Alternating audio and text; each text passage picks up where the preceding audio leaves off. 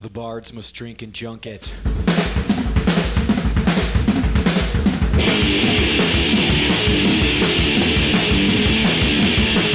Hello, friends and strangers. Thank you for listening to Tomorrow We Die, show about the trials and adventures that happen while touring as a working musician, told to you by people who have built their lives or portions of their lives around writing and playing the music they love. We are your hosts. I'm John Wisniewski. And I'm Jeffrey McNulty. And every episode, we will bring you an interview with people who are out there day to day grinding against the many odds just to have their show shut down by the Hawaiian Mafia. Jeff! Hello, John. Happy fucking New Year! Happy New Year to you, my friend. We made it. We did. 2020. We got through 2019. I didn't think it was going to happen. You have any highlights from last year? Yeah, actually. Aside from starting another project with your buddy that is a overcommitment of your time and will yield no money at all. And starting yet another podcast to go into the podcastorium or whatever it is. Yeah. 1,875,643. That's us. The podcast malaise. I have a highlight. Yeah.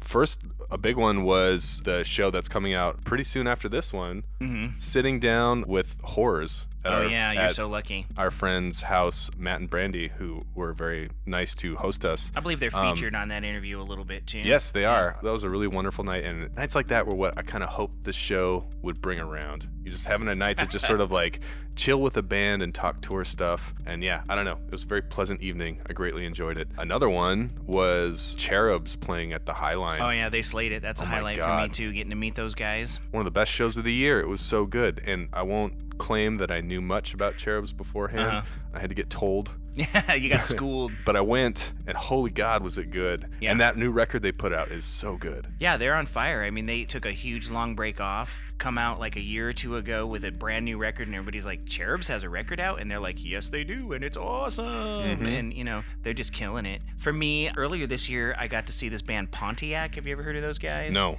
They're like a power trio, three brothers. They play these little teeny tiny, like, what you'd think of as, like, amps for country, but they do this Sabbathy doom. Ooh. But with 3-part country harmonies. Ooh. It's really good. Wow. It's really good. And I just happened to be doing sound for the show, and here's this band that just blew my mind. That's awesome. Highly recommend their last two records. I also got to see the Liturgy show a couple months ago, and, I kind of had written them off, no offense, people, as like sort of a hipster black metal band, which they are. I mean, it happens. Yeah, but their rhythm section that they had for that show was so incredible, and they really won me over. They kind of took me to that next level where I was like, okay, now I like this band a lot. It's a good feeling, Yeah. Hey, speaking of shows, quick reminder, we're doing the Tomorrow We Die show party in Seattle. Everyone in Seattle, we want to see you there. If you don't live in Seattle, you can fly in. Yeah, you're still invited. Yeah. We'd love to see you. January 25th at the Clockout Lounge. Clockout. Sandrider, Fucked and Bound from episode 3, Brian and Lisa. Tacos, Lupe from episode 2. Cat Toy, Jeff from episode all. You got me on that one. Yeah. Please come out January 25th. Yes, there are still tickets available, and I would say that both Sandrider and Fucked and Bound have crowds that don't tend to pre-sale tickets. Yeah. So it'll be packed. They're gonna come to the door. So if you definitely want to get in, please buy a ticket. Yeah, it's like our second show, so hopefully people will show up. So we have someone really fun that we talked to this time around, Sir Brian Cook. I believe he's a knight. If there ever was, I don't know, what do you call it, medieval? He is quite chivalrous. Definitely chivalrous. Put it that way. Yeah. Legendary musician. Gentleman. Botch. These Arms Are Snakes. Mammofer, Russian Circles. Sumac. All the best bands. Yeah. All at once. I gush in person to him in the podcast, but like he's played on 3 of my all-time favorite records, which is like, how does any one person do that in 3 separate bands? It's and ridiculous. then he's so chill. Yeah. He doesn't like get in your face about it. He just happens to be quietly the best bass player. Also a writer. He's a freelance journalist for music publications. He's published his own book, The Second Chair is Meant for You. I read it. It doesn't suck. If you want to check out his writing, it's at Bubbles and Guts, and that's GUTZ.tumblr.com. All around, nice, wonderful human. So before we get into it, here's a little botch.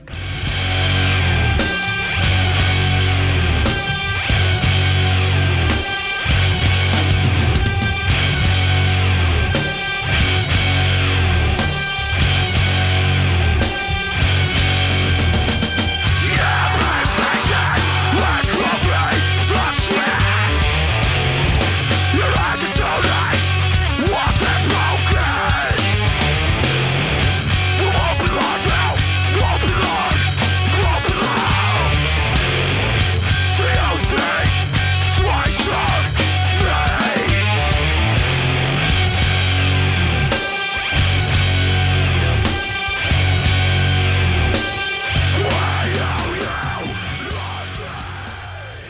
All right, Brian Cook. Welcome. We're starting. Yeah, Okay. we're going. It's cool. Yeah. All right. Hi. So yeah, why don't you tell us who you are, even though we totally know who you are, what you play, what bands you played in, Sure. how long? My name is Brian Cook. I play bass, guitar mostly. Currently in Russian Circles. Also in a project called Sumac. Oh yeah. My first band to do any kind of touring was a hardcore band called Botch. That was your first band? It was not my first band, but it was my first band that did anything. Good band. That They're okay. Yeah. It's all right. Yeah. First band that I'm not embarrassed of. Did a lot of touring with a band called These Arms Are Snakes, and have done some touring with some other projects, but those are probably the ones that are the most known. So Yeah. Yeah. A little bit of Roy too, right? a little bit of Roy. Yeah. Done some touring with a project called Mammifer. Oh yeah.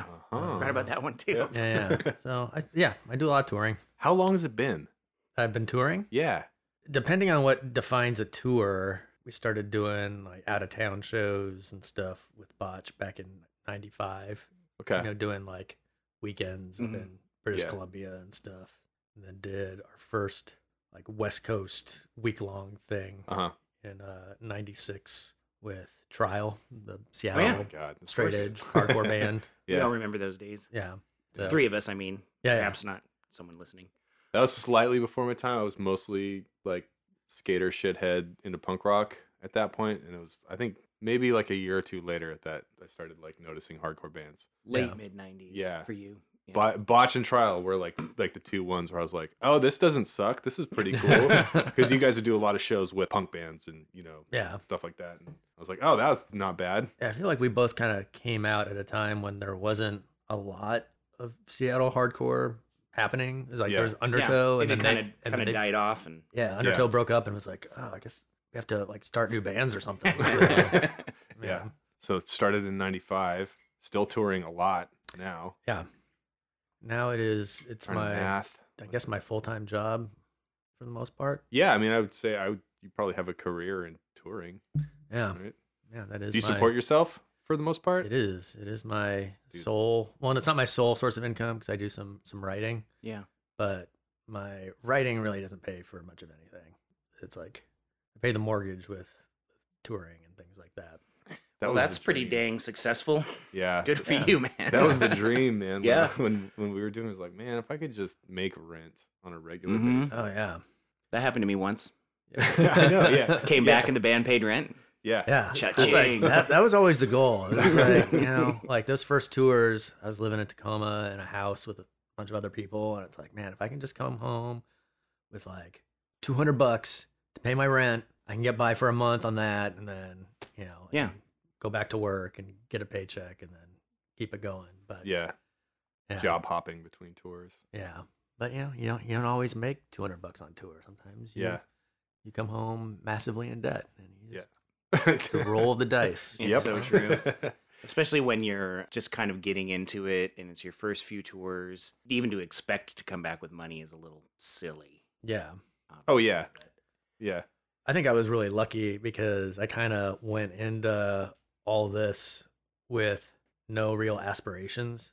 I hear other musicians talk about music and they're like, oh yeah, I just wanted to be like the Rolling Stones or something. I was like, oof.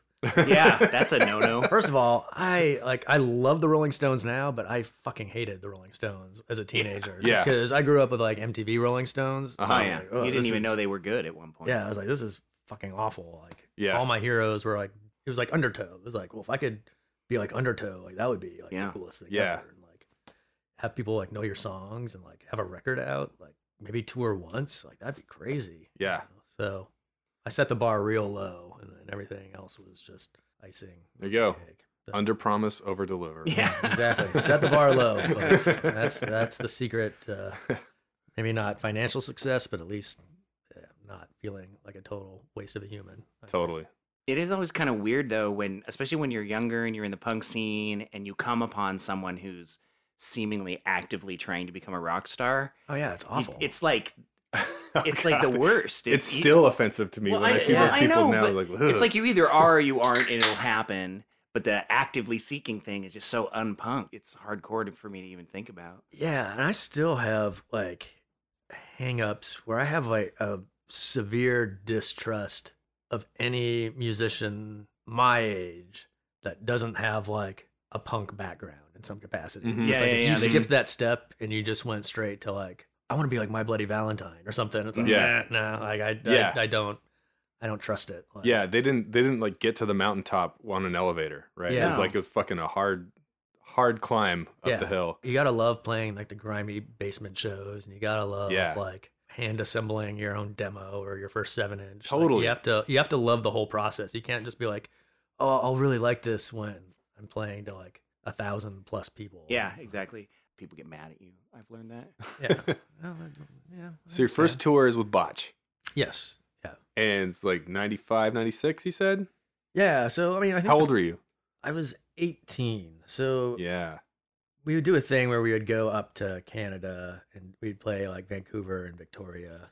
And we did it at a point when there were still people in high school in the band. Mhm. And I don't remember if I was in high school or not. Uh-huh. I think I might have graduated at that point, but two of the guys in the band were a year younger. And I remember the first time we went up to Canada, our singer's dad went with us. Nice. That's And, like- probably needed to. Yeah. Yeah, I don't even know how we crossed the border at that point, but Yeah. that was like pre 9/11 and all that, so it wasn't quite as tough. But yeah, I just remember like we were playing like a house show, some punk house, and one of our dads was there hanging out and That's like, awesome. nodding his head in the back, and That's a good dad. yeah, no, it was super awesome. We did a couple of those, and then one of our weird first sort of, I hesitate to say it was touring, but I grew up in Hawaii, and then my parents were military, so they were stationed there for 10 years. Then I moved to Washington for the last 3 years of high school, and then my parents got reassigned back in Hawaii, Mhm. basically right after I graduated high school. I still had a bunch of friends in the punk scene there, so they were like, "Well, if we help pay for plane tickets, why doesn't Botch come out and Whoa, play, that would be so cool. Play in play some Hawaii. shows in Honolulu?" Dude, that's awesome. So we were all like, "Yeah, let's do it." We hadn't even been to California at that point, so we did that, and we played 3 shows in Hawaii. I don't even think our first 7-inch was out yet. That was, a pretty awesome experience. I bet. When Botch started, I mean, Botch was really good all the time. Not But when you- necessarily. When but yeah, this is where I'm going. when you guys ended, you were definitely like doing some pretty legendary shit, and it was a way different band than it was when you guys started. yeah. I mean, like I was going to a ton of shows at the time, so I was lucky enough to sort of like see you guys grow. And I remember it was sometime between American Nervoso and We Are the Romans, where like it's like, holy shit, these guys might take over the world, maybe. Did you guys see that when you were on tour on the road playing shows? Like, was there a measurable difference at some point where you're like, holy fuck, these shows are getting way better than they ever were, or like feeling some more enthusiasm from people? Not really. Honestly, it was Awesome. yeah. I mean, touring with Botch was kind of tough, just because it's one of those things where you'd go on tour for like a month or something, and you'd come home and be like, okay, there was like 5 really good shows there. Oh yeah, And yeah, then the rest, like, you got through them. Yeah. yeah. It was always like, there'd always be a good show in Southern California. There'd usually be a good show in like New Jersey. Yeah. Was that consistent all through the band's career? Yeah, I'd say so. Really? Because didn't you guys tour with like Dillinger Escape Plan and stuff? Like, I guess just from my point of view, I don't see why that show wouldn't be packed in every city across the U.S. Yeah, well, I mean, by the end, we put out We Are the Romans in '99, and we did a U.S. tour on that. And, there are people that were excited. Mm-hmm. There was definitely like fans that were coming out. And, Yeah. like you would sell merch before you'd play, which was always like Right. crazy, like Yeah. barometer. It's Yeah. Like, whoa, like Yeah. you haven't heard it yet. They're walking straight up to you and they're Yeah. buying that Botch t-shirt because they Yeah. already know that you're good. That was exciting. And there was definitely, at that point, there were better shows once that album had come out. But like, you'd still play dumps. It's still just like, just because it's a major city doesn't mean it's going to be a good show. Totally. Yeah, sure. Yeah. It's like, had a couple of like safe spots where you knew we'd always play this place in New Brunswick called the Melody Bar. And it's like, we knew the show at Melody Bar was going to be good. Yeah. Or you knew the show at Chain Reaction in Anaheim was going to be good. Right. But, like Portland, even Portland, it was like, I could go either way. Yeah. Whoa. Oh wow, Who knows? man. Like, It's so humbling to know that you guys were mortals, not It- no, just like the rest of us. Yeah, I mean, at that point, 99, I was pretty convinced that Botch was the best band around. You know, Yeah, and it was just okay. one of those moments where it was like, "Yep, best band in town." And what was it like touring in the early hardcore days when it was still not the thing it was now, where like hardcore begat metalcore, which begat whatever, right? I think one of the main differences that I see now compared to back then is now when you tour, you kind of know the city that you're playing. It's Mhm. always like, yeah, you play Los Angeles. Of course you play Los Angeles. Yeah. But like back then, it was like, we never played Los Angeles. No, In like the mid 90s, I guess. It was it Yeah. was like, Al's Bar back then. That was in L.A. That's the only place we had ever played. yeah, see, we in never that even played whole there. City. We'd play like Coos Cafe in Long Yeah, Beach, or like totally. we'd play Chain Reaction in Anaheim, or we'd play The smell. Did you guys do the smell? Snakes would play the Smell. Okay. Yeah. I think maybe that was kind of like towards the end of the Botch run that place started. Yeah. We always would play like the Goleta, Santa Barbara Yeah. scene because it Yeah. had Ebullition and all that stuff. Mhm. We were kind of in with that scene a little bit. You guys hung out with Steve Aoki? We played Steve Aoki's living room many times. Yeah, Awesome. it's so strange seeing. It's so weird. Like Someone tell me about this, and why have I not? I'm admitting that I'm ignorant. Okay. about- Do you know the very, very popular DJ Steve Aoki? Yeah. Okay. Yeah. I so mean, sure. did he run Ebullition or was he just involved with it? he ran a label called Dim Mock, That's right. It was Oh, Dim okay. Mock. Yeah. Yeah. and so they put out a record that I played on from a band called On Alaska that was like minus the Bear Guys and me playing Mhm. like singer-songwriter stuff. But he also did like early Planes Mistaken for Stars stuff. and Yeah, his- J.R. Ewing. and things Akimbo like played with his band. I think they were called like This Machine This Kills. Machine Kills. Yeah, Yeah. we played with them at Okay, Shea all Cafe. these are names and stuff that I've heard of, but for some reason, I Yeah. didn't know. And he ran a venue called the Pickle Patch. And by venue, I mean it was his living room Yeah. in an apartment that like that actually our roadie Mike Mowry lived in as well. So like Huh. Mike and Steve are roommates in Uh-huh. this like little tiny apartment in Isla Vista. Yeah. They would just have shows. So like it'd be Boy Sets Fire and Botch in like this person's living room, or Kent McClard from Heart Attack would be Uh-huh. outside, and it was just like a whole weird little community where the hardcore scene wasn't really in LA. It was Mhm. like Sure. in Isla Vista or in Anaheim, with the whole Revelation Records and Indecision Records and all Oh, that yeah. stuff being Revelation. situated in Huntington Beach. So Yeah. and it was the same thing. It's like we never played Manhattan. We'd always play Long Island. Or Sure. we'd play New Mhm. Jersey, or played Denton, not Dallas. Yeah. So it's, Yeah. it's like you were always playing like in the suburbs or on the periphery of the city, because that's where like the kids were. Yeah. That's, Yeah. like, where the hardcore scene was. And you'd have these little communities that would pop up just based on wherever shit was happening. So Mhm. we'd play like Roseburg, Oregon, and have Yeah. great shows in Roseburg, Oregon, and then go up to Portland, and Portland would suck. And it was, we didn't understand it. Yeah. And now it's like, I don't know if it's a matter of, it might be like the demographic where it's like our fan base is older. Yeah, I think it's And- probably skewed a little bit. Yeah. But I also think there's like a pattern of people repopulating cities, and like Sure. Yeah. people that want culture are like flocking to city interiors. Mhm. Whereas you looked at like Denver 10 years ago, the downtown was like vacant after 5 p.m. Yeah. Now Yeah. people are moving back in. So I'm gonna put on my cynical old man hat and think that maybe some of this has to do with the prevalence of the internet not being a thing, right? Could be. Yeah. Again, this is like 1,000-mile view from a old man's point of view, but like He's like, the old man all of a sudden. Yeah. I know. Well, still, I count. Those were kids in communities looking for shit to do, right? Yeah. And like they're finding punk rock magazines and stuff, and they're gravitating to a thing, and they're just like, oh, this scene is all about doing it yourself, so we can do it ourselves. Let's like make our own scene happen. Let's start our own bands, and they sort of get that going. All before you could just like fire up Fortnite and play video games all day, Yeah. which I love. Video Oh, games, that's but- dark. I see where you're going with this. Yeah, so like Right? what you're saying is that you think maybe suburbs have kind of died down because of that prevalence. I think kids have different shit to do now. Yeah. Right? Like they don't have to find their own fun. Yeah. The fun's like there. It's just at their fingertips. You just Uh-huh. got to go on the internet, right? I do think Huh. there's something to be said for, especially the bands that you're in, Brian. Like people grew up watching Botch, then they're over 21, and now they're singing Moving these to the Arms of city. Snakes, Yeah. and and they're getting jobs in the city, and or whatever. And you grow out of your parents' house, and I mean, I did move to the city. It's Mhm. just a Yeah. thing you do eventually. Yeah. You don't always have to stay there, but it's a thing that happens. And yeah, I think there's clubs that are here now. Clubs exist. Yeah, I You guess know, that's I mean, another that's- thing. Where in Yeah. Seattle, it used to be like, I didn't get to see Neurosis until Me neither. through Silver and Blood because they wouldn't play an all ages show. They played. Yeah. So They played. Yeah. They played in Redmond, and I missed my ride out there Oh, I saw that one. for that one. I was at and that so one. then I saw him. I saw him at DV8 the next time they came around. Yeah, I was not at the DV8 one, but I was at the old Firehouse one, and it was awesome. Of course it was. And it was awesome because they blew the power at one point, and I've never seen a band that livid on stage. Oh, where no. I was like, oh, this is scary. Like, this was already like really scary music by really scary dudes. But now that something has gone wrong, they're gonna take it out on someone.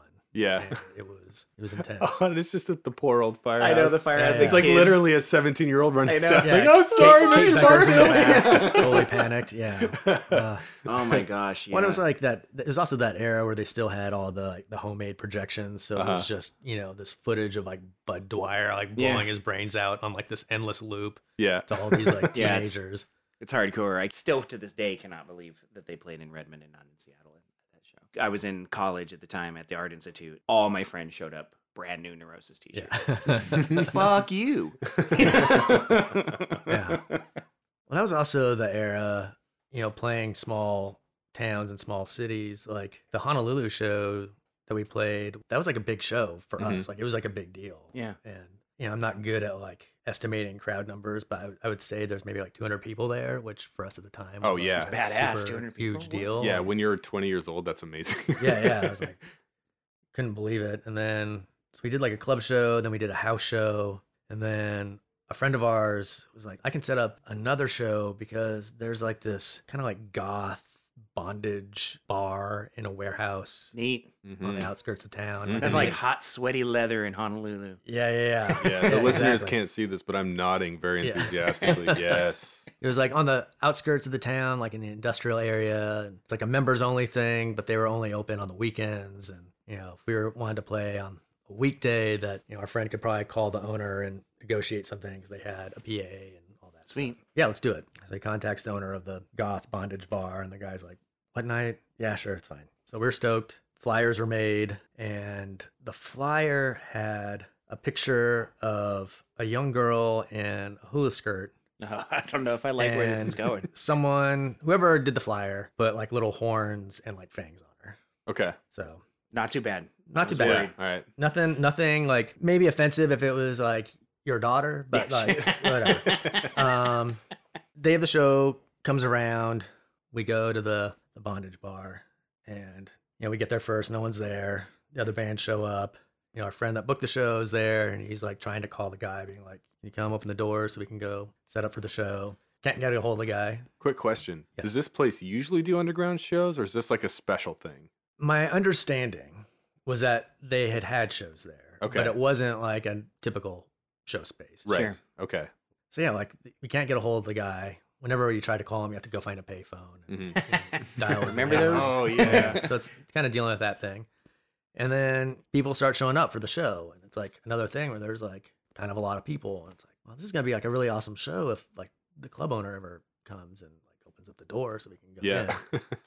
And it like reaches like the advertised door time, and more people are showing up, and we're like, okay, this guy's probably not going to show up. So what do we do? There's all these people here now to see it. We have all of our gear. Again, it's like this warehouse space, and there's kind of a lot to the side where there's a bunch of like scrap stuff. It's like a junkyard or something. And so we decide that we'll just play outside. We'll play in like the scrap yard. That's Hell actually kind yeah. of killer. Yeah. Hell and yeah. and people are like pretty stoked on it. Where it's like, Yeah. yeah, DIY, like we're making it happen. Like, there's outlets outside the warehouse. So it's like Done. we can plug Yeah. in. We have a microphone. We have a microphone stand. We just won't mic anything but vocals. The only concern is the cops showing up, but we Just devised, play fast. yeah, we just Yeah, devised just this play a quick plan set. where it was like there's 4 bands on the bill. So Mm-hmm. we were just going to set up one back line, one drum kit. Every band would play 2 songs and rotate, and we would just keep I love going. that Oh, that shit. is beautiful. That's awesome. Yeah, we're just gonna keep rotating until the cops showed up and shut it down. Like everyone was pumped. So like first band plays, it's awesome. Second band plays, it's awesome. Third band plays, it's totally awesome. We're the 4th band, so we're getting ready to do our 2 songs, and like there's no stage, it's just keep. So I'm kind of like putting my bass on, and then I kind of hear a commotion, and as I look up, you can kind of see like the crowd parting, like the Red Sea, and this big Hawaiian dude is like walking through the crowd, and he has a flyer in his hand. Oh no. And walks up, grabs the microphone, and he's like, "Who made this flyer?" And it's like dead quiet. No one's like, one person in the back yells out "Kinkos." And, like, there's like a couple laughs, Smart ass. and the dude's like, "Not fucking funny. Who the fuck made this flyer?" And it's like crickets. And I'm like trying to back away because I'm scared. He's like, this is my niece. She's been missing for 2 weeks. Oh, shit. Like apparently whoever made the flyer had just like found something in the trash at Kinko's and like a slapped missing it. person thing or something? Yeah, but Oh not my knowing God. what it was. Oh, no. He's like, you disrespected my niece. We're going to come back. We're going to come back with the Hui and we're going to destroy this place. Oh, no. And he like throws the mic down, smashes the microphone, and like storms through the crowd. And everyone in the crowd like immediately starts. Yeah, it seems getting like the a fuck good out. idea. Yeah. I grew up in Hawaii, but I was like, I don't know what the Hui is. No. Like, what's the Hui? And everyone's like, that's like the Hui translate to the family. That's like the Hawaiian mafia. Yeah. It's like, oh, okay. Fuck, I guess we got to get out of here too. So Yeah. I can grab all our stuff and get out. And no one was hurt, but our friend who had coordinated the show, he doubled back at one point just to like see if they had followed through on the promise. And he said that someone had pried open the door to the warehouse. Oh, no. And he could just hear like stuff breaking inside. Oh. So apparently the Hui did come back, but Do you think the club owner found out about it and didn't want to let people in? I'm conjecturing. I don't know. I mean, that could be. And then he ended up getting fucked anyway at that point, right? Yeah. Because they're trashing his warehouse club or whatever. I'm Yeah. assuming. Who did make the flyer? Do you know? I don't know. Okay. No idea. Oh my gosh. Can you imagine? I mean, if it was my niece, I would have done the same Oh, shit. yeah. That guy had every right to be Yeah. totally livid. Showed I up to wouldn't. some- My niece is a total. Just a jerk. Yeah. No, I'm just kidding. I love my nieces. I'm just kidding. That's awesome. So yeah, that was kind of like maybe a good first lesson where it's like, oh, like you are very vulnerable when Mhm. you're on the road. You are Mhm. totally at the whims of fate. So Yeah. Yeah. you know, and tread lightly, be nice to people. Absolutely. And you're in strange places where, like, Yeah. strange things can happen. With different customs, and it seems stupid to say, but if you're from here and you're in Phoenix, you might not necessarily know what the fuck someone's talking Yeah. about. You know what I mean? Yeah. We talked about that a lot, actually, about how when you're in a band and you're on tour, you kind of become like this little gang and you feel badass, Yeah. you know, because you're like sort of protecting yourself and stuff. And then there are moments on tour where you realize, oh, we are not badass. Yeah. Oh, yeah. We are actually quite vulnerable. I know I'm not a badass. Well, good for you. Where were we? It was Pittsburgh. And this was probably 2000. Show got out early enough that we went out to a bar. We were hanging out, just having some beers. We were on tour with this band Sunshine from the Czech Republic. And their driver that got hired was this guy Jeff who played in Carissa's Weird. Oh, okay. Yeah, sure. I don't know if he went on to be in Band of Horses too, but like all those Carissa's Weird people, like nice Yeah. drinker, soft spoken, Mhm. like good guy. So we're at this bar and this group of people walk in. We're like, oh, I think that's the Get Up Kids. Mhm. I think that is. And this is like kind of when the Get Up Kids were in their ascendancy. You Yeah. know, they were kind of becoming a big deal. Dave Verellen went up, our singer went up and was just like, hey, are you the Get Up Kids? And they were kind of like, yeah, don't bother me. You know, like Yeah. they were in town. They probably Yeah. just wanted to get a beer and be left alone. But we had played with the Get Up Kids back in the day. So it's like, oh, we're in Botch and like we're friends with Dan Askew who put out a bunch of your records. And then it was like, oh, yeah, okay. Yeah. You know, like so we hung out, had some beers. And as this was happening, our drummer Tim went outside to make a phone call on the payphone. Our roadie, John Pettibone, went out to make a phone call too, I guess. And like 2 minutes later, Tim comes running in. He's like, some frat boy just like sucker punched me. And now I think they're about to beat up John. Oh, no. And so like everyone at the table, including the Get Up Kids, like get up and like immediately run outside. And sure enough, there's like these 3 drunk frat boys like kind of like surrounding John. And John's like holding his ground. But Sure, as you would. Yeah. Yeah, I like- can't imagine him going, oh, please don't hit me, sir. yeah, no, John's ready for a scuffle. Yeah. But like we get out and James DeWeese, the keyboard player from Get Up Kids, is like, you know, he actually is like the voice of reason. And he goes up, he's like, look, guys, there's more of us than there are of you. No one wants any trouble. You're drunk. Just leave. Like, Keyboard no, players, am I Yeah. right? yeah, just like no one. This doesn't need to happen. Like, Yeah. it's only gonna go bad. And you know, like they kind of talk some shit, and James is like, just go, just leave. You know, Mhm. it's totally fine. No one's mad. Just go. And so they're like, well, fine, yeah, we'll fucking leave. Like whatever. And they like go to leave, and as they're leaving, one of the dudes sucker punches James, Mm-hmm. knocks him into a chain link fence. Oh, no. That knocked out one of James's teeth, and Holy then it shit. just like erupts into this brawl where everyone just like pounces on these frat boys, except for me, because when As someone we have already talked about. yeah, because I'm not a fighter, and when people get mad or like try to pick a fight with me, I'm always like, oh, what did I do wrong? I must have Yeah. done something. But my reflex is not like, I'll show you my belly. Please. I'm just like, you're obviously angry. I must have done something to offend you. Like, what did I do? Yeah. So I like kind of take a step back, like, what? All these fists start flying. Like James is like, they knocked my tooth out, like blood coming out of his jaw. Like I'm kind of like trying to console him. And then I hear someone yell out, someone help me with this guy. And I look up and it's Robbie, the bass player of Get Up Kids, has like one of the frat boys in a lock. He just has him down here and he's like punching this guy. He's like, someone get over here and help me pummel this dude. Yeah. And Robbie was like, I mean, first of all, he's in the Get Up Kids, but he's like, like the bass player and like spectacles and like a sweater. Yeah, we're not talking a hardcore band. Yeah. No, for the people who don't know the Get Up Kids, this is like Weezer beating up a jock, right? Like Jeff from Carissa's Weird, who again, for context, is just like maybe like 5'6" and like 120 pounds and like, part of a sensitive songwriter ensemble. Right. He had been like hanging out with this like golf ball and just like he had like golf ball on tour that he would just like kind of like, walk around and bounce on the ground while he's hanging out. But now he was just using it as like a bludgeon. Oh my god, on this dude. And So violent. yeah, like basically like we beat up these frat boys.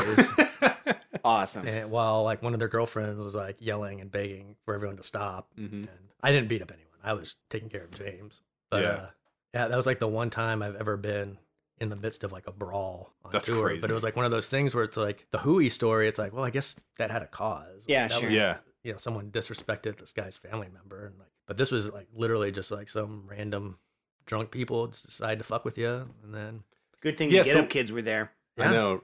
for real. I know. What started the altercation? Do you know? Nothing. Like literally just like drunk just walked by dudes and like punched the guy? came and like I don't know if they like shoved or like punched Tim, Huh. but like Tim was just like on the phone doing his thing, and dudes just wanted to pick a fight with someone. Speaking of causing trouble, let's listen to a little These Arms Are Snakes before we get back into it.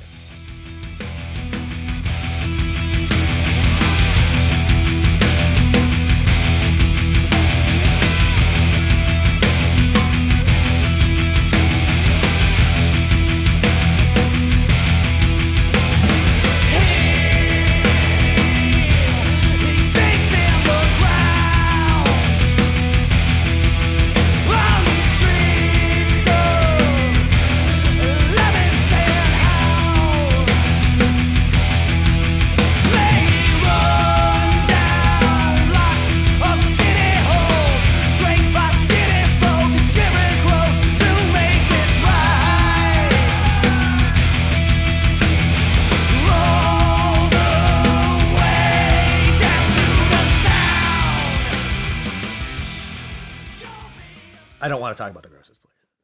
It was Why that not? gross. Why not? I don't want to talk about grossest places just because I feel like then you're like talking trash about someone's hospitality. It's true.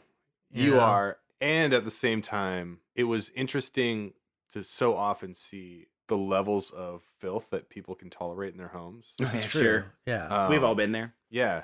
I think that kind of helped mark the passage of time in my own life where, your first couple tours, you play punk houses, and then you stay at the house, and you're like, this is so cool. Like, everyone that lives here is Yeah. punk. Yeah. There's like so many cool records in the living room, and like they have shows here. Like, oh, you practice here. Like, this is so cool. It's like a dream, Yeah. Oh, that's so cool. And then like as you get a little older, it's just like this place is kind of dirty. Yeah. And then like Uh-huh. then you quickly reach a point where it's like I don't like staying at people's houses on tour unless it's like apparent. Yeah, and they have a guest bedroom and Yeah. a bathroom downstairs in the basement, and you don't have to talk to them all night long. Yeah. Or it's like one of the weird fluke things where it's like some rich person is able to put you up for whatever reason, and it's like that's cool. You've got your own bedroom or something. Yeah. Like the doll collection room. Yeah. I definitely slept in the doll collection room once on tour. Ooh. Word. Dude, one time when we were in New Orleans, we played 2 shows back to back, and one was a library show. And so we played 2 shows back to back, and then we were like trying to find a place to stay, as you do. And these girls were like, hey, our roommate just moved out. You can totally stay there. It's totally cool. And we're like, great. They're nice. They were at the show, so they're cool. So we go to this place, and it's like one of those Southern Gothic, Ooh, like, nice. you know what Yeah. I'm talking about? Yeah, Where yeah. it's like the ceilings are like how many 10 feet high or whatever, and the hardwood floors, and like it's expansive, and the kitchen's huge, and then they're like, and here's her room, and it's just an empty room with a hardwood floor. Oh, man. Yeah. And we're like, Oh God. And we had to get up and drive to Texas the next day, all the way to Austin.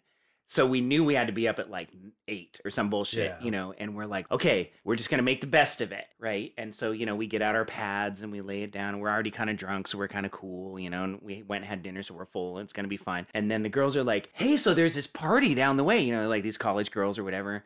And our drummer Brent's like, yeah, let's go. We talked about that on another pod, but I like the idea, you know, the idea of them being like, yeah, you can stay in her room. And it's a huge, giant, empty room with hardwood floors. Nothing else. That's like when These Arms Are Snakes were touring with Blood Brothers. We were in LA and they're like, oh, we can totally stay at Ross Robinson's house. So Oh, like, that happened to Akimbo too. That happened to I you want to guys? hear your story, then I'll tell mine. Oh, this is amazing. My story is not great. Okay. Like all it was like we can stay at Ross Robinson's mansion in Venice Beach, and it was like, So real quick, for the people who don't know who Ross Robinson He's is. the guy who ruined metal yeah, he's the guy that recorded Korn and Limp Bizkit. and then Sepultura. But then who else? Well, he did Blood Brothers At the drive-in, right? He did At the Drive-In. Yeah. he did a Cure record. Man, that's weird. So he did some cool stuff. He did I've heard he did the I've Red heard from a Fang lot of record, people too. that Really? he's a Yeah. super nice, super cool guy, and I'm sorry that I'm dissing him, but there's a moment in time where I felt like he. All I know is that we were very excited to stay at Ross Robinson's like palatial Venice Beach house. Yep. And we got there,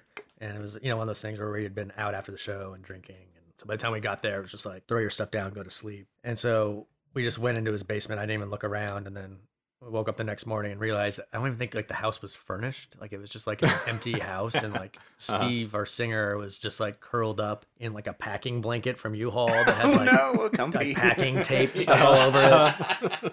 And I was like, oh, this was like staying at Ross. Like, I would have maybe just stayed at a friend's house. We might have had like a bed or a Yeah. couch or cushions. But Yeah. Carpet. yeah. We did a couple tours with the Blood Brothers. I think we probably paved the way for you guys to have a smooth entry into Ross Robinson's house.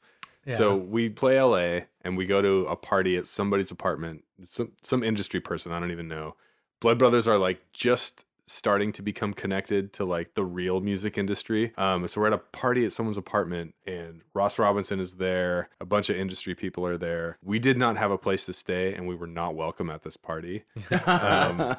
But like Mark Gadgetar, who's the drummer of the Blood Brothers and maybe one of the most friendliest people in the world. great He's dude. just like constantly smiling, always happy. Great guy. Yeah.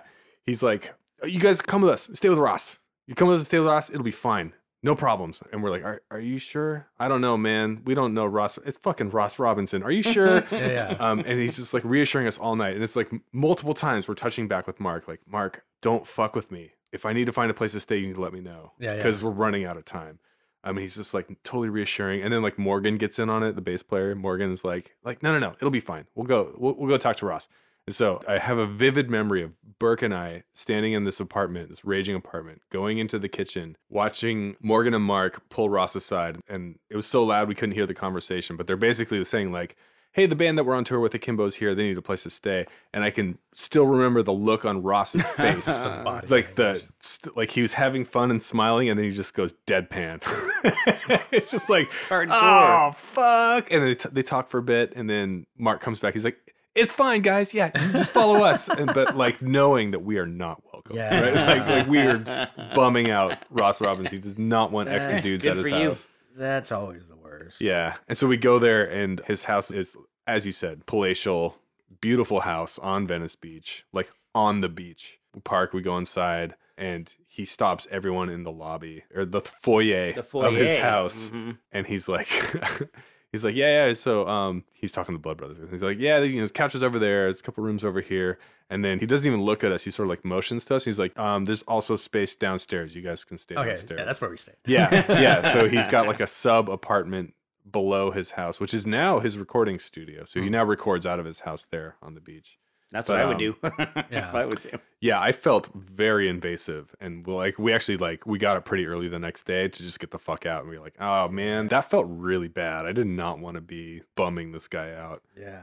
I don't miss the days of sleeping on people's floors. I still do it occasionally, but it's always got to be like someone you know and trust. Yeah. Like had too many Yeah, well-intentioned people where it's just like, man, I don't think you understand that I'd rather sleep in a van than Yeah. in this room. And I think we've talked about this on other episodes, but we're lucky here in the Northwest where there's not a ton of bugs. Yeah. But like, there's places all over America where there's Southwest, fucking the South in general. cockroaches and spiders and scorpions like all over the place. Like, Yeah. I don't want to sleep on a floor in, Alabama. Like, no, I don't want to do that. I've been on tour where you're staying at someone's house and like I'm on a couch and I wake up to like take a piss in the middle of the night. And as you get up and like put your feet on the ground, you just see the bugs like these Yeah. cockroaches scatter under the Seen couch, right? slugs in people's bathrooms. Dude, I where it's just know. like, how do you have a slug? Yeah. Like I've stayed in, Yeah. What is the ecosystem situation how here is where a it getting slug in? is healthy in your bathroom? yeah, places where people are like, oh, the plumbing doesn't work. Places where people are like, welcome to my house. The power got shut off yesterday. Mm-hmm. Like all kinds of stuff. You're just like, how? Again, like you reach a point where like, my house is nicer than your house. Yeah. Yeah. As a Totally. kid, like I thought this was exciting. Yeah. And now it's Yeah. just like, no, now I'm just like sad. Yeah, my spouse can testify too. I am such a baby now when it comes to like sleeping comforts. arrangements that aren't in a bed. Like when we go camping, I'm like, I'm getting the best fucking air mattress I can find. Yeah. I've had a lifetime of sleeping on floors. Dude, I don't need ever 2 want to do it pillows. again. Period. Yeah. Yeah. I'm not going nowhere without. Yeah. I need 2 pillows, not 1, 2. That's it. I'm not sleeping if I don't have 2. The first like botch European tour, it was like a 7-week tour. We hadn't been to Europe, so it was like, how does it work when you go to Europe? Where do you sleep? Mm-hmm. They're like, oh, you sleep at the club. There'll be like a band apartment. Yeah. Do we need like sleeping bags or how does this work? And our tour manager's like, you'll buy a sleeping bag the first day you're in Europe. The driver will take you to an army surplus store and you will buy sleeping bags. So everyone will have a sleeping bag. Uh-huh. All right. So that's what we did. So we all went to an army surplus store. Everyone bought a sleeping bag. We get to the first venue and it's like, don't think there was any bedding to be had anyway. It was just like sleeping in like an apartment without beds. Mm-hmm. But everyone's unrolling their sleeping bags and they're all these like sort of like military grade Yeah. outdoor sleeping bags. Mhm. Except when I unfurl mine, it's actually a coat. What? That- I didn't know this was gonna happen. It's a coat, but the bottom of it is a sleeping bag that like zips on. So I have like this like puffy coat that I can wear, and then I can zip the like solo leg onto the bottom of it. And that was my sleeping bag. It was like For the whole tour? yeah, for 7 weeks I had a Was it coat. cozy? No, it wasn't. It was actually, it did very little to keep you warm. For as fluffy as it was, and for being military grade, So it did you was, like go to a different aisle than the other guys? Like, how it did was all like in a bin. It was like a Okay. really sad surplus store. And Gotcha. It looked just like everyone else's, but mine was a coat. That's why I slept on. so funny? That is not how I thought this story was gonna go. It's so funny, like the going to Europe and going on tour where it's like, yeah, where do you sleep? You sleep at the club. The club provides a place for the bands to sleep. When you're still in America and you haven't gone there yet, yeah.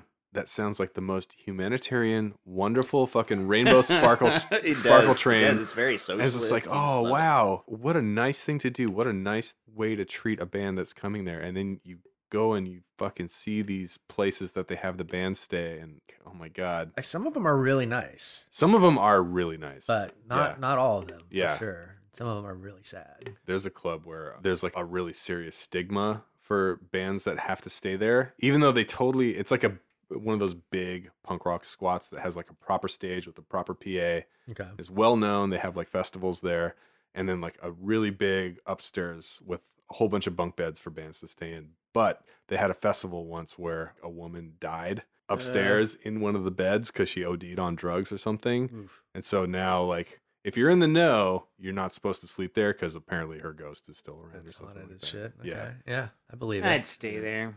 we did. We slept Yeah, there. I'm sure. Yeah, no one was haunted. Have either of you ever stayed at Matt Shapiro's place when he had? No. Okay, so you know Matt Shapiro Who's Matt Shapiro? Yeah, I feel like Yeah. I know the name, but owns the Elbow Room, and for a long time he was roommates with a lot of the same people that I'm friends with in the Bay Area. Okay. One of them being Scott Alcoholocaust, who puts on a shit ton of shows and was like a big friend of Bloodhags. They lived in this great 3-bedroom rent-controlled apartment in this rent-controlled building. But the people that own the building were trying to get everyone to go out of the rent control and leave. So as far as I could tell, they were one of a very few occupied places in this pretty big yeah. room, and it was pretty close to the Haight. What they had done is they had an easy way to get up to the attic of the building. It was right above, right outside in the hallway, and just pop right up. It was like a little staircase. And then it was mattress, futon, mattress, futon, mattress, futon. You could sleep like I want to say like 20 people up there. Like it seemed Yeah. huge. Huh. And it was so rad because it was like, no, trust me. And like, I did a futon, It's like, I don't know how clean it was, but it seemed all right, But it was in an attic? Yeah, above their place because they were like maybe on the 3rd or 4th floor or whatever. Was there light in there? Yeah, Okay. yeah. It was like a semi-finished attic. Okay. It wasn't all like spidery and gross, but it was definitely, the attic of the place. And it was pretty awesome for a band because you could legit stay there. It wasn't uncomfortable. Yeah, that's nice. What's shocking to me is that like I've slept in so many places like that, right? Where it's like, yeah, sleep on my like futon mattress or whatever, like like punk accommodations, and never had any issues. But last year I was on tour and stayed in hotels, I think almost every single night. But it was like August and it was hot, and so I was wearing like these short shorts, and I got body lice. Somewhere on tour, like on the back of my, I have hairy legs. Yeah. But it like started like on the back of my legs, like Just sleeping somewhere. like probably just sat somewhere, like Oh, on a yeah. backstage couch or something. Yeah. And then it like just like went. I'm a hairy dude, so it just like went rampant all over my body, Oh, happened to me. no. and it was like You guys have both had body lice on tour? No, I've never had body lice, Oh. but I'm a hairy dude, so it Oh. would, it would Oh. happen instantly. it was yeah. It They'd was. clomb onto me How did so you fast. handle that? Well, I didn't know what the deal was on tour, and like I just thought like maybe I had like jock itch or something because it was like between my legs, but it was like below the crotch. Yeah. I was like, well, maybe I don't know. It's like hot. It's summer. It's like maybe I got sweaty down there somehow. I couldn't like see anything that looked weird, but it itched. And the tour had been routed through Seattle, so I had gone home, Oh, no. and like at some point when I was back out on tour for the remainder of the tour, like my husband's like, I don't know what's going on, but I just like itch all the time. And Oh, I was no. like, I itch too. Like this is weird. Like maybe it's like our detergent. I don't know. Yeah, it was weird. It never got into like actual crotch zones. Yeah, the so- crotch cricket territory. yeah, it was never. Yeah, it was never like dodgy, but yeah, man, it took a lot of delousing. I had to do like 4 rounds of delousing. Yeah, that would suck, dude. Betty. Like sleeping at someone else's house. Like, can I use your bathtub and just So, yeah. rub poison on my body? Well, I for didn't, an like, hour? I didn't even know what it was until I'd been home for a few days, and then my husband and I were like talking about it. It's like, yeah, it's like weird. I can't figure out why I just like itch all the time. And then eventually he calls me into the bathroom with like a pair of tweezers, and he has like this little thing that's like, like waving at us. It's Uh-huh. like, oh fuck, okay. So you talked about, being on tour with These Arms Are Snakes. I heard a story about Ryan smashing a pint glass in someone's face. Oh yeah, that definitely happened. Okay. Yeah, that wasn't on tour. I was actually on tour with Oh, Roy. really? Yeah, I was on tour with Roy in Ann Arbor when this happened, Mm-hmm. and I remember this because guy who we stayed with was just like, come over to my house. I have a trampoline and a Jägermeister machine. Hell yeah. And we were just like, this Win-win. sounds awesome. And he had like boxing gloves. And I just remember it was like you do a shot of Jaeger, and then he would jump off his balcony and you'd like box with other people on the trampoline, and like it turned into like naked boxing. And, like at some Getting point, better and better. yeah, at some point I got launched off the trampoline, like landed headfirst in the bush, like should have been paralyzed, but like the bush broke my fall, and it was like this amazing night. And I called Steve the next day, just being like, "You're not gonna believe like the night I had." He's like, "Oh yeah, you won't believe my night either." Oh no. Some dude like tried to pick a fight with me and Ryan at Honey Hole, and fucking Ryan bashed a pint glass over his head. Oh my God. I was like, oh, okay. Yeah, my night was way cooler than yours. But yeah, that's about some guy Okay. was like harassing some of the women that our female friends that they were hanging out with, and Steve kind of tried to intervene. It was like, hey man, just go. And I think the guy might have even thrown a punch at Steve, and hmm Ryan just reflexively like grabbed a pint glass and broke it over his head. Didn't he fuck up his hand too? He fucked up his hand Yeah, in Yeah, the that process. will do it. Yeah. Yeah. That's a lot of glass. That's funny. I thought that was a tour story. No, that was just in Right here in Seattle, Seattle. At Honey Hole. Another night at the Honey Hole. Yeah. Yeah. Feel We free all to know include that's that one. not I'm true. Not, yeah. Yeah. I don't think anyone's like too ashamed of that one. Right. But there's plenty of other like incriminating stories with that band that, yeah, we'll have to be tread lightly with some Sure. of those. I'm not super close with the band, but I know everyone somewhat well, and Yeah. it seems like, from my vantage point, it seems like a very potent mix of personalities that Yes. are just down to fucking party and go crazy. Yeah, I mean, Yeah. you There's can not a see lot it of on personal stage. restraint. Yeah, good point. Like when the band played, it was very explosive, right? Yeah, and it was sometimes too drunk to perform well. Yeah, Oftentimes, I've seen that. oftentimes too drunk Yep. to perform well. At one point, we had like a series of different drummers, and our last drummer was this guy Chris Common, and Chris kind of like hopped around from a few different cities. I think he was originally from like Dayton. He lived in Nashville for a while, and he wound up in Seattle, and joined our band. And one of the first tours we did with him as our drummer, we were also touring with this band called Mouth of the Architect. Oh yeah, They were friends of his from Dayton. it's a good band. Like we were talking to them about Dayton because this will tie into a bunch of themes. Sure. Actually, this is like a good cohesive story for Okay. what we're talking about. We'll start with like bad places to stay on tour. Uh-huh. But back in the Botch days, we were touring with 9 Iron Spitfire. We played Dayton, Ohio, and we'd gotten into town the night before. The promoter was like, "You can come stay at our house." We got to the promoter's house at like midnight. House is dark. We ring the doorbell. He comes out. It's like, "Oh yeah, come on in." And it's like one of those places where it's like, "Power got shut off. Sorry." Okay, it's one of these places. So it's like You we're sleep all on my laundry pile over Yeah. there. yeah, we're all like Soft. trying to like navigate this house in the dark, and like I remember someone in the tour posse calling me over and like, "Hey, you have to see this thing I found in the bedroom," and it was a baseball bat Mhm. that had in Sharpie someone had written X Rehab X on the Oh. baseball bat. And it's like, oh okay. And this was like the '90s, and Dayton in the '90s had this reputation for having like a really hardcore scene. Like, you had Yeah. this gang Tough. called the Courage Crew that Mhm. were like notorious. Like Yeah, Take a minute to explain that for the people who don't know what that is.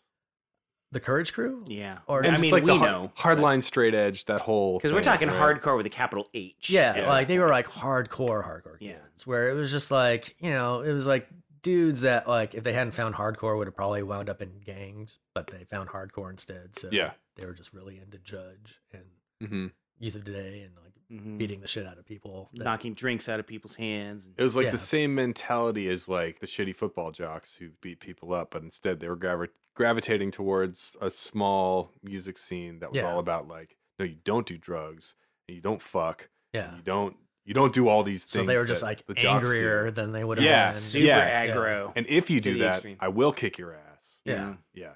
And the promoter guy was like nice. He was a nice guy. But then, like while he's showing us around, he's like, yeah, sorry, like power got shut off. I was like in jail, like I'm on parole. It's like times are tough. Okay. And then we played the show the next day, and the show was in the basement of a church. The tour was like us and 9 Iron Spitfire and this band from Philly called Ink and Dagger. Oh yeah, Ink and Dagger. Sure. Yeah.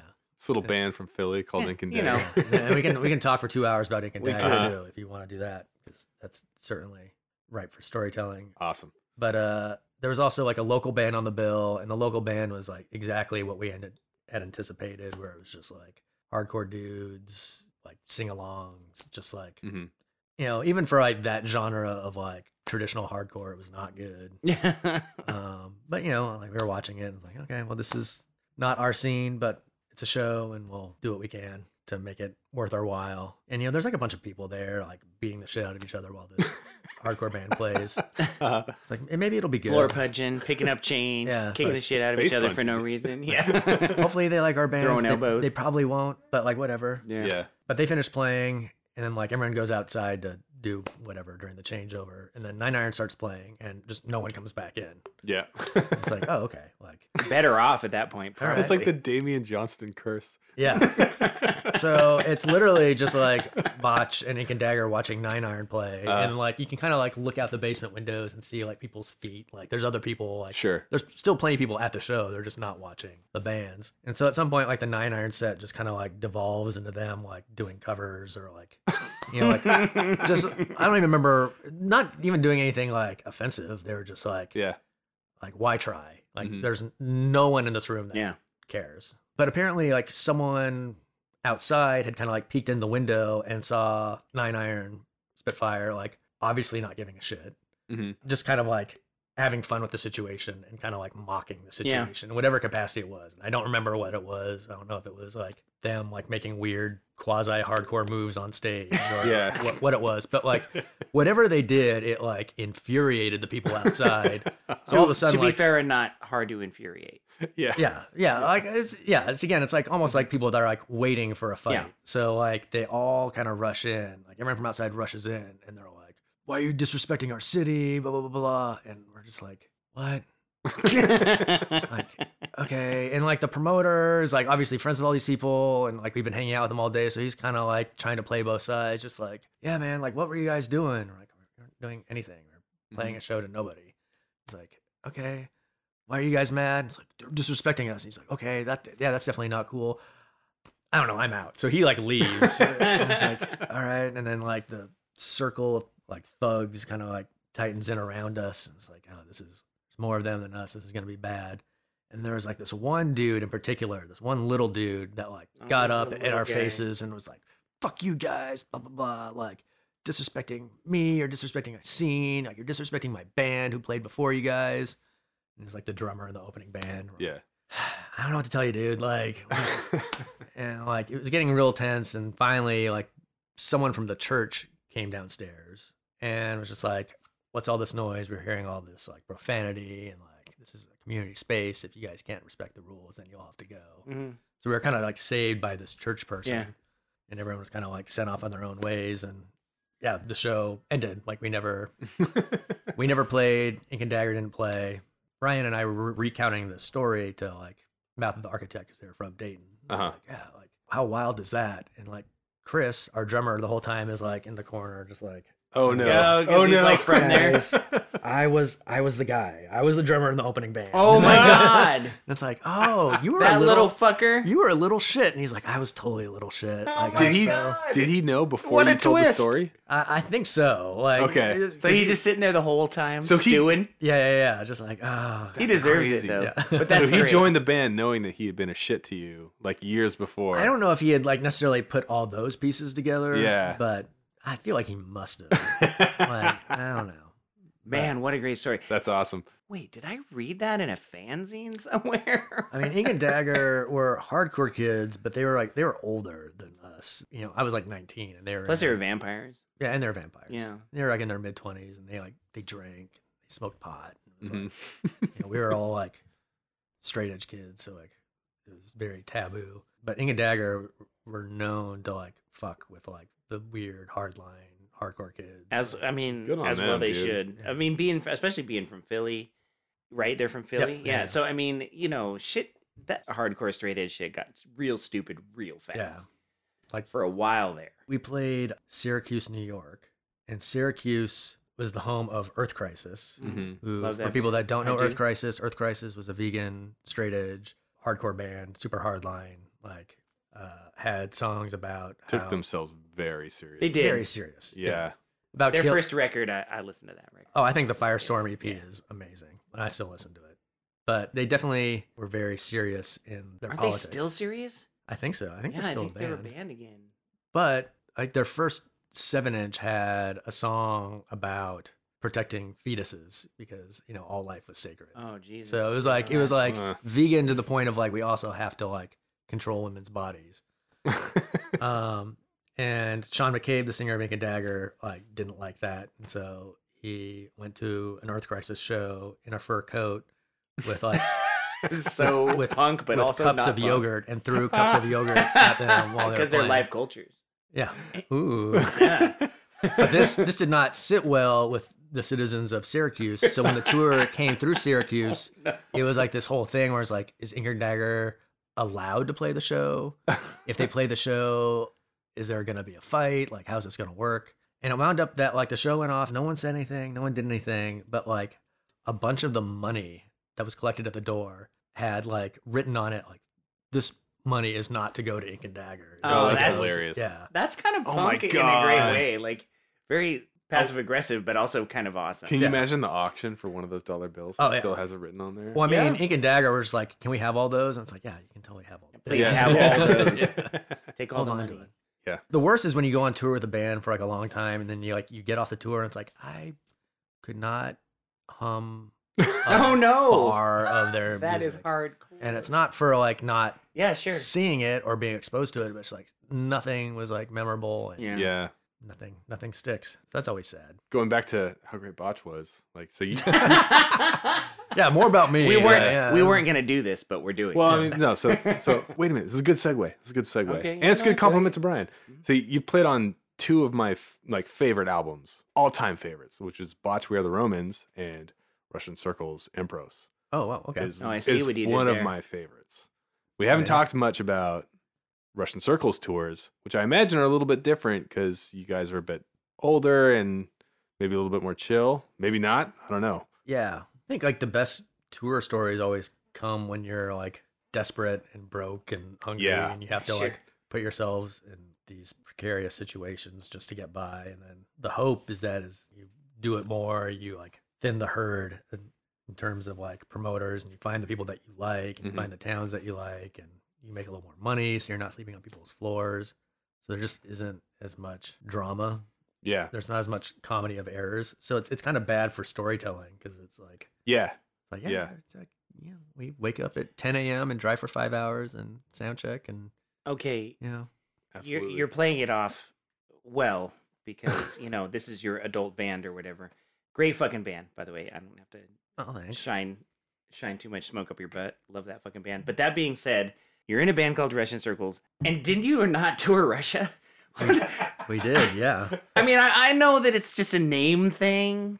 You know what I mean? Yeah. But to me, like, what is the response to people? Do they wonder why you're? Well, I do think, yeah, the name, I think definitely helped us get into Russia. Is that true? I think so. Okay, because I mean, we went to Russia for the first time on our first European tour, Mhm. and like that was like a big deal. Like, Yeah. like Snakes had toured Europe like 5 times and had gotten an invitation to go out there. But then like Russian Circles and These Arms Are Snakes did a tour together. It was the last time Were you Snakes went playing in over. both bands? I was playing in both bands. Double Okay. duty. Yeah, and then Cool. it was Circles' first time, and then Circles got an offer to play Moscow and St. Petersburg, and so like we bundled Snakes in with that as part of the package. I mean, I think we broke into Russia because there was some intrigue about the name. Interesting. I was wondering about that. That's why I asked. I was like, what's the deal with that? How does that work? Yeah, but there's weird things too where, we did like an Eastern European tour when we put out our previous record, Guidance. Mhm. We were just like, we're just going to do all of Eastern Europe in one swoop. So like we went out to Romania, as far out as like Bulgaria and all the, God, I've always wanted to go there. yeah, we Both did all those the places. all the Balkans and all the Baltic states, and it was cool. But we were like, oh yeah, can we do like the Ukraine? Like, can we do like Kiev or something? And our booking agent's like, your name's Russian Circles. Like, Oh. Ukrainians aren't wild about Russia. That It's like, makes oh, Yes. okay. You want? All right, we'll skip that one. So every once in a while, there's like a thing where it's like, yeah, we can't play Kiev, but otherwise, it's not a super big deal. I guess Russians thought a Russian circle was a Ferris wheel, which it's not. It's a hockey drill. I'm in a band with 2 huge hockey fans. Hockey nerds. And it was an exercise from the Cold War. You would do circles around hockey rink, I guess. Thank you for answering my other question. All right. Yeah. That was my other question. Now you know.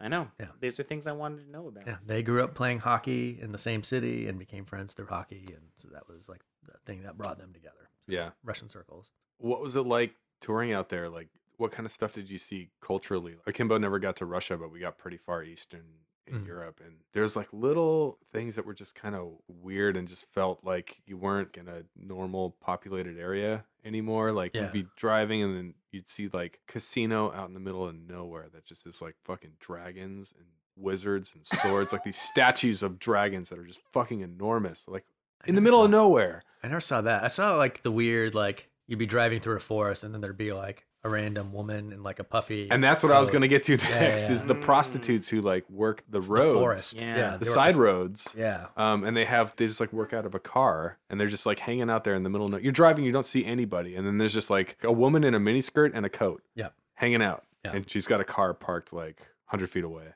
Super weird. Yeah, super- man. We've done 4 trips to Russia now, and it's a weird place. Like, I think like the first time it was really exciting, and the second time it's like, oh, okay.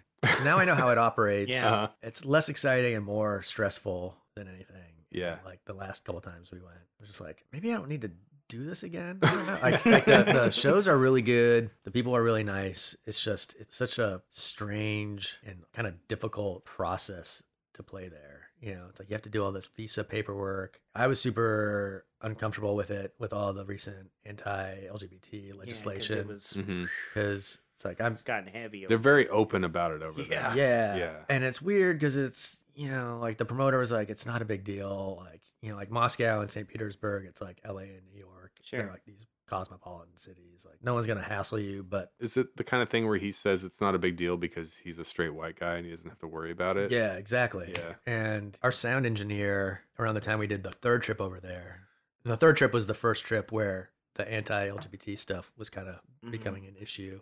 Our friend Che was doing sound for us, and Che is a gay man. He is also black. He also has dreadlocks. And he had been to Russia with us our second time. And when we were going back to Europe and had this offer for Moscow, there was some back and forth with the promoter. It's like, is this going to be safe for us? He's like, it'll be totally fine. Like, they don't want like activists going out there. And it's like, well, what does that mean? Because what does that mean, really? It's like, I'm a musician and I'm very public about being a gay man. Like, does that make me an activist? And they're like, well, if they approve the visa, then they're not going to like arrest you when you get in the country. Like, if you don't need to worry about it. So I was like, okay, well, I guess I won't worry about it. And like, I called up Che. I was like, I guess we're going to go to Russia. Like, are you in? And he's like, fuck no, I'm not in. He's not doing it. And I was like, well, you know, it's like I talked to the promoter, it'll be fine. And, you know, it's not a big deal. And he's like, yeah, you're white. Like, he's like, sure. You know how many people were taking pictures of me last time we were in Russia? Like, just like people are like, oh, look, there's a black guy. I've never seen a black guy before. And just like taking pictures of him. He's like, that's already a huge target on my back. And he's like a performer too. So he's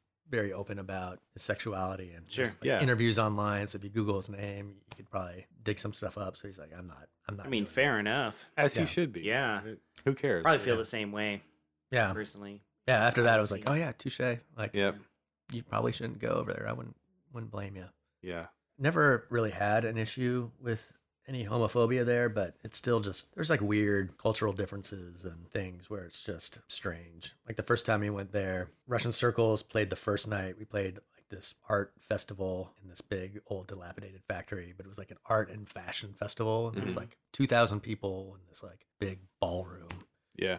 And we played that and it was super cool. And then the next night, Snakes were doing a club show. So we had to get all the equipment from the ballroom where we played the night before to this club down the street. You know, the promoter like brought us downstairs and we have our guitars and pedals and all that stuff. And we're like waiting for whatever car to show up. And he just kind of goes out to the street and like puts out his hand and this random car just kind of pulls up. And there's this exchange between him and the driver who's just like, not a taxi, just like a guy in a car. And I mean, that shit happens in New York. It's like unofficial Uber. Yeah. And the promoter like looks at Chris, our drummer, is just like, all right, get in. And Chris is like, what? He's like, yeah, get in. So like Chris gets in the car and then the promoter just starts like grabbing our guitars and throwing them on top of Chris. And it's like, he's going to be the first car. You guys will be in subsequent cars. And like the door slams and like you just see like Chris. So shady, with like this look of terror like, as the door slams and the car takes off. They're going to sell him and the guitars. Yeah. It was, but that was how we got around on that Next tour. Thing you're finding Chris Cummins' liver on eBay. I was very relieved and a little surprised to actually see him at the club. When Dude, our car That's so funny. Oh, that's so funny. Yeah, it was all, I guess they call them gypsy cabs. And it's just like, you just That makes like sense. stick your hand out until someone pulls over and you negotiate a price and you get in. I mean, really, is it that much different than an Uber or a Lyft? Because if you think about it, you're just doing that on the thing. You're not. It is, at least there's like some vetting. There's a But record. is there though? There's a There's a record Jeff. of it. Yeah. But otherwise, if you go missing, you can trace it back. Yeah, word. Yeah. So that was, and then like we played the show and there was like some weird fight during the show. And then like when we played, there was like a couple on stage making out. Cool. They wouldn't get off the stage. And then, like, and, like bumping into the drums, rolling on the floor, making out. And it's like, I don't know. Like, what do you do? It's Russia. Every night was like that, where it was just like something would happen, or we went out to a bar with the promoter and a couple of his friends, and like everyone's just doing vodka shots, and there's like some weird system where if you want vodka from the bar, you have to like put down like $20, and then you like get a ticket that shows what your balance is and you deduct it. So it's like everything's just weird. Everything's Yeah. different.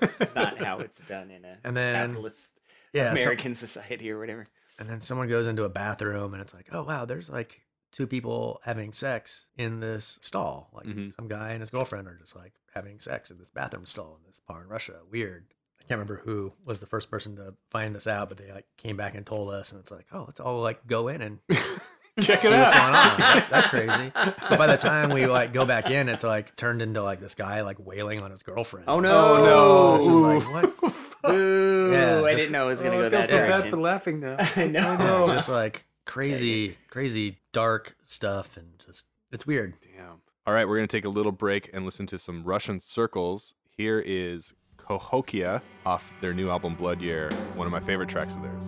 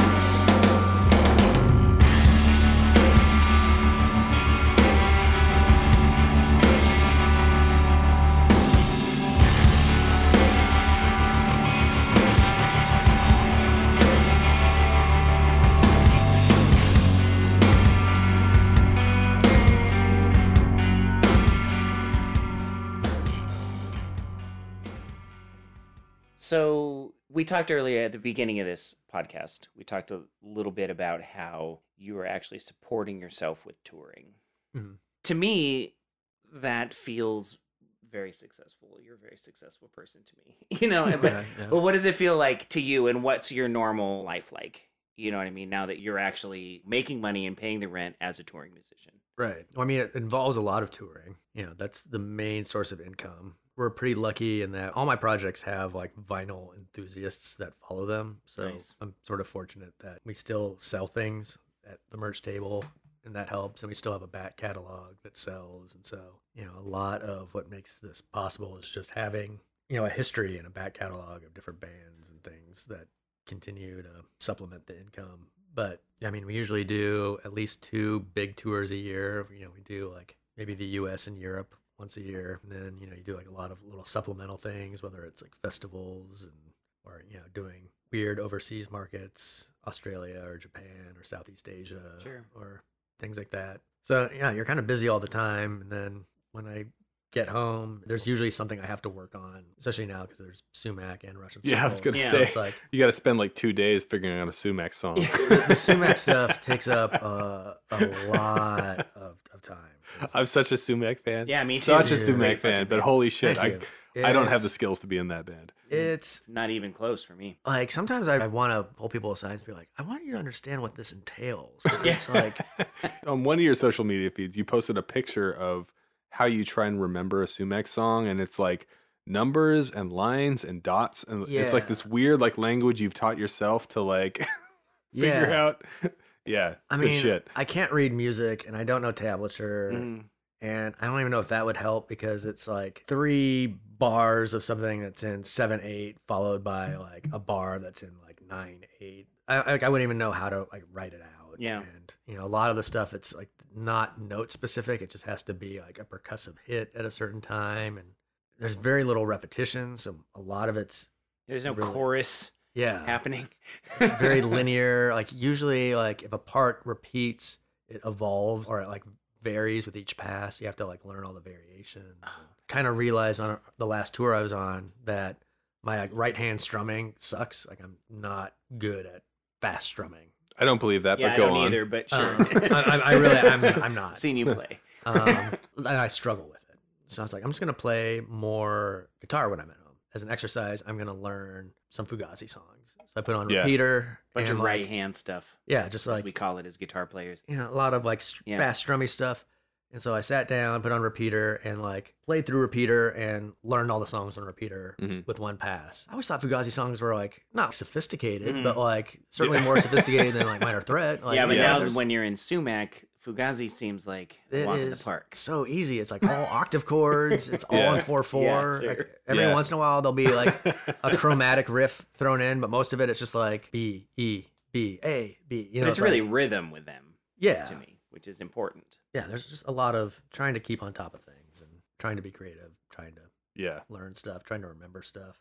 Like I'm not sure if like my memory is worse or if I just have like so many songs in my head now. Like I don't Sure. retain song information as well as I used to. I mean, there's an aging thing. I'm going to tell you, I'm Yeah. older than you guys, and Yeah. it's like I need reps now. You know, I can't just like remember the song like I used to be able Yeah. to. You know, Yeah, you talked a while ago about sustainability, about how sort of like in the These Arms Are Snakes era, we're like, oh, this might be sustainable. Maybe I shouldn't party as hard. Yeah. That was probably like a threshold for you to cross over of like, this is the next decade that I'm going to work on, of like working on music. So looking forward at the next decade, how do you see this being sustainable in the future? But like just this last month, I've been to a couple shows that have had people who are like way older than me playing music that is still like super impactful to and me. super Like, vital. I saw vital. saw the Melvins and Red Cross last month. I saw Cherubs a couple nights ago. Oh my god. I saw At the Gates recently, and it's just like all these bands that changed my life in my 20s Yeah. are still playing, and I'm almost 40 now. Yeah. How are you going to keep making the Johns out there like continue to be blown away? I don't know. I mean, that's like the scary thing because bands like the Melvins are obviously like exceptions to the rule. Absolutely. Well, I mean, Yeah. sure. And Jackie Liebezeit from Can had this saying where no band should last longer than like the lifespan of a family dog, That's kind of true. which is it was you just know, like sure to it for a large degree. yeah, which is kind of brutal, but it's like like 10 to 12 years. Like how long did Fugazi last? Like it Yeah. lasted about 12 years, and that seemed like a really long time because that was like the entirety of my early adolescence into like adulthood. But like now it's like 12 years isn't that long. That's how long I've been in Russian circles at this point. And now it's like Sumac is 5 years old, and it's like that's a half a decade. Like how the fuck did that happen? I'm definitely very aware of the mortality of bands and have always been like super concerned about the lifespan and mortality of projects I've been involved with. I can't remember who I had this conversation with, but it was like 10, 15 years ago, before Steve Buscemi was like the star he is now. Okay. But like back when he was kind of underground, like you'd be watching a movie and then like I don't know about this movie, and then like Steve Buscemi would show up in this movie and be like, all right, Okay. Oh, this All movie's right. all right. It's Yeah. not so bad. this movie's probably gonna be okay. Yeah. This movie, if it was gonna be garbage, he probably wouldn't have taken this project. I feel like you're sort of building that status for yourself, Oh, like. thanks. Steve Buscemi. Yeah, the Yeah. Steve Buscemi. The of- Steve heavy Buscemi rock, of art heavy metal. music, Yeah. yeah. It's like if You're Brian's a lot involved, less annoying like- though. You're a lot calmer. like Oh, seriously, thanks. like Yeah. if Brian's involved in a project, like I'm gonna check it out because been around forever, and like everything you've done is of a quality Yeah, that is it's quality. is worth Oh, thank you. worth listening to. There's like a year where you did like a Sumac record and a Russian Circles. Well, this is like every other year for you now, right? Yeah. But like it was the first time it happened, and I was like, oh fuck, Brian's really crushing it. He's really crushing it. Well, like, thank you first of all. But Yeah. like, and part of the thing with being a touring person is like right now I'm on like a 2-week break between big West Coast tour that we just finished. Yeah. And an East Coast tour we're about. Thank to you, go. Reno, by the way, for letting us borrow Brian. For Oh the yeah, band. yeah. He's in Portland, so it's fine. Okay. All right. But yeah, it's like for these last 2 weeks, it's like, man, I feel like I need to be doing something. Like I'm just like wasting my life. Like Yeah, no, it's when you're off. It's You're like- off and you're not busy anymore, and you're not moving. Yeah. And that's a weird feeling. it's the right? inertia Yeah. thing where it's just like, hmm and I've gotten better about it now. I used to actually deal with like, I don't like saying depression because I feel like that's fair to people that actually have depression to like compare what I Yeah. go through to word. what they go through. But like just a general lethargy with like think- a little bit of like, I'm a sack of shit like thrown in. Well, but don't you So, feel like the first 2 days you're just like you want that feeling, right? It's like for me, I just want to Yeah. like cushion, you know. like 2 days of like, I'm not going to do anything but like hang out on my couch is like Yeah. exciting. But then by the end of the 2 days, it's like, That's when the piece of shit thing yeah, comes it's in. like, what am I doing with my life? Like how old I'm like, And then it's like, man, I could be like working on a new record right now. There's that solo project. I've always kind of been like, why am I not doing that? And it's like, I put out like 2 records this year. At some point, you can't just like keep putting out a record every month because people aren't going to give a shit. Yeah. So you kind of have to like learn how to pace yourself and learn how to like be busy in productive ways, even though this is where I feel like an asshole saying this thing, where it's like the things that I do to relax are the things that like make me money, you know, on some level. Or it's like, do I like write a bunch of stuff on guitar? Because that's kind of what I want to do. But like, is that work? Like, do I need to like take a break from work to really relax? Or maybe I'll just like put on some records and zone out. But is that work? Am I like, are you researching? Am I doing like research things? Like, what do I do that isn't involved with work at all? And should I be doing that? Or should I be doing something that's like more constructive? It's definitely a good problem to have, but it's definitely something that like requires kind of an ongoing self-reflection of how do you budget your time if you're an artist. And well, selfishly, I am glad that you have that pressure on yourself because it means you're going to keep making kick-ass records. Well, thanks. I appreciate it. Brian, thanks so much for hanging out. Thank you so much to us. Yeah, of course. For hanging Thanks out. for having me. Yeah.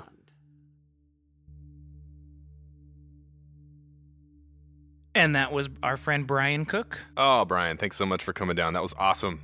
So good hanging out with you. It was great having a chance to get to talk with him at length about his experience playing music. It's awesome. We got a really good outtake, which wasn't in the podcast, but it's just us talking about music. And it was really fun because he knows so much about music. And Ooh, and how about that Ohio story? oh, man, he got me with that one. I think I say something like, did I read that in a zine? And no, I heard it on our last episode of our podcast because he was telling it and I'm getting this flashback. What was the flashback to? Is to Damien talking into your phone. Yeah, literally the exact same story because Damien was in 9 Iron Spitfire and there as well. He's one of the ones causing trouble. And then it turns out that it's These Arms Are Snakes drummer Chris was the guy that was in Everybody's Face. Yep. That is amazing. And you saw him recently, right? I did, at the Black Elk show. I don't understand how that could be the same guy, first of all. And second of all, I really loved hearing it from Brian's point of view. And that's, people remember things differently, right? And so it goes to show you it's the same story told 2 different ways, and it's still fun to listen to. I've had a couple people who were there for other stories that have happened in other episodes that we've done, and they say like, I don't remember it going quite that way. So I think we're actually gonna maybe have them on, set the record straight in the future. Hey, Jeff, can I do something gross? Sure. This is gonna be real disgusting. I'll be prepared to. You don't have to look if you don't want to. If you're listening to the show and you want to hear more, we could use some likes and reviews, some stars, however they do it on whatever service or platform you listen to. Give us some positive feedback. Yeah, we want to make more of the show. It helps us make more of it more often if you could do that. I'm looking at my phone right now. I have an iPhone. There's a little icon, podcast purple. Go in there, Tomorrow We Die, and then you see some stars and you can like write us some text, some bullshit. Literally, write whatever you want. I don't care. Like this person says, amazing. Please add the name of the bands to the titles. Like feedback. Give us feedback. Whatever you want. Sure, that's fine. As long as it's 5 stars. Thank you in advance. So, sorry to sign off on a sad note, but we wanted to pay respects to a local Seattle musician who unfortunately passed away recently.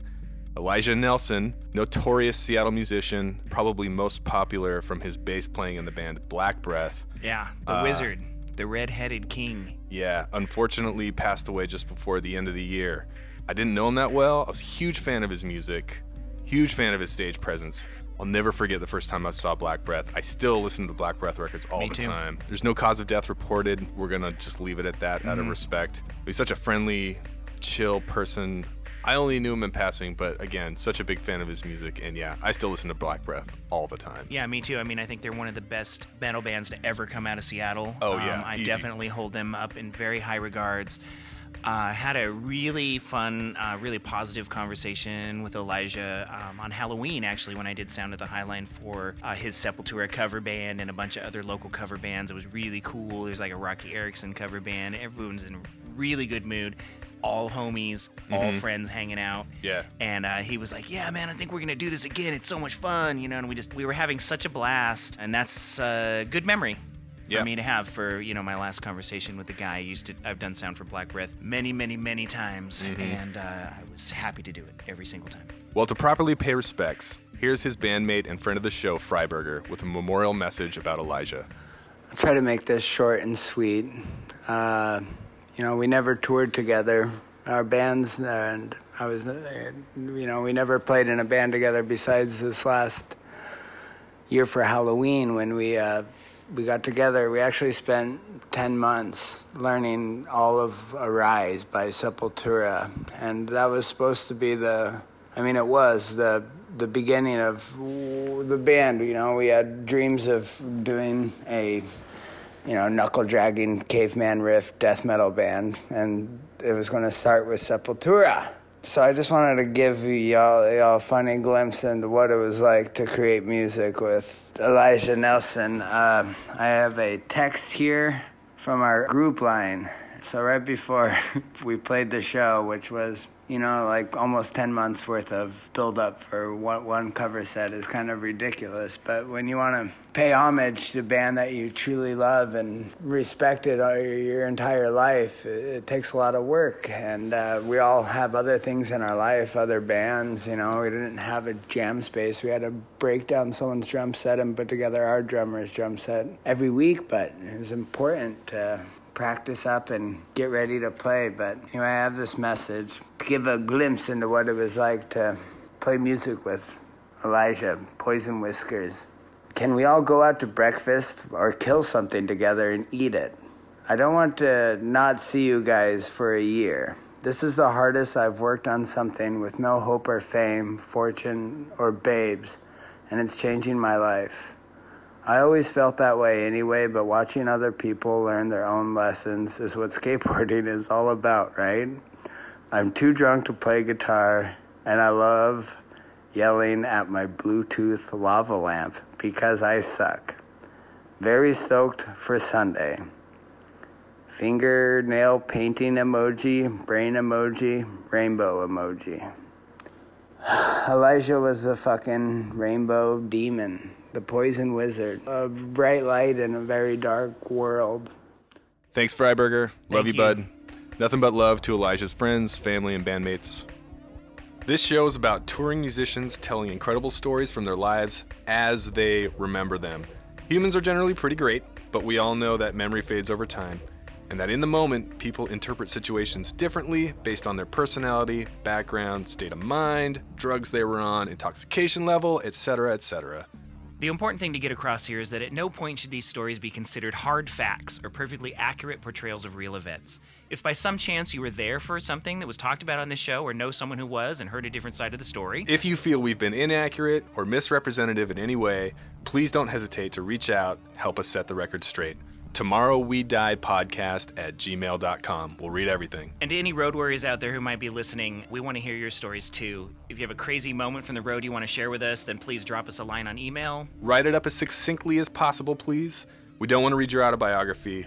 And if we have the time, we'll read it on a future episode. Feel free to plug yourself and the band as well. Again, the email address is tomorrowwediepodcast, all one word, @gmail.com. And once again, I'm Jeffrey McNulty. And I'm John Wisniewski, and this is Tomorrow We Die. Find us on the internet. Our website is www.tomorrowwedie.com, and remember that's two W's, TOMORROWWEDIE.com. On Twitter, we're at TomorrowWeDiePC. Instagram, at TomorrowWeDiePodcast. Facebook page is at TomorrowWeDiePodcast.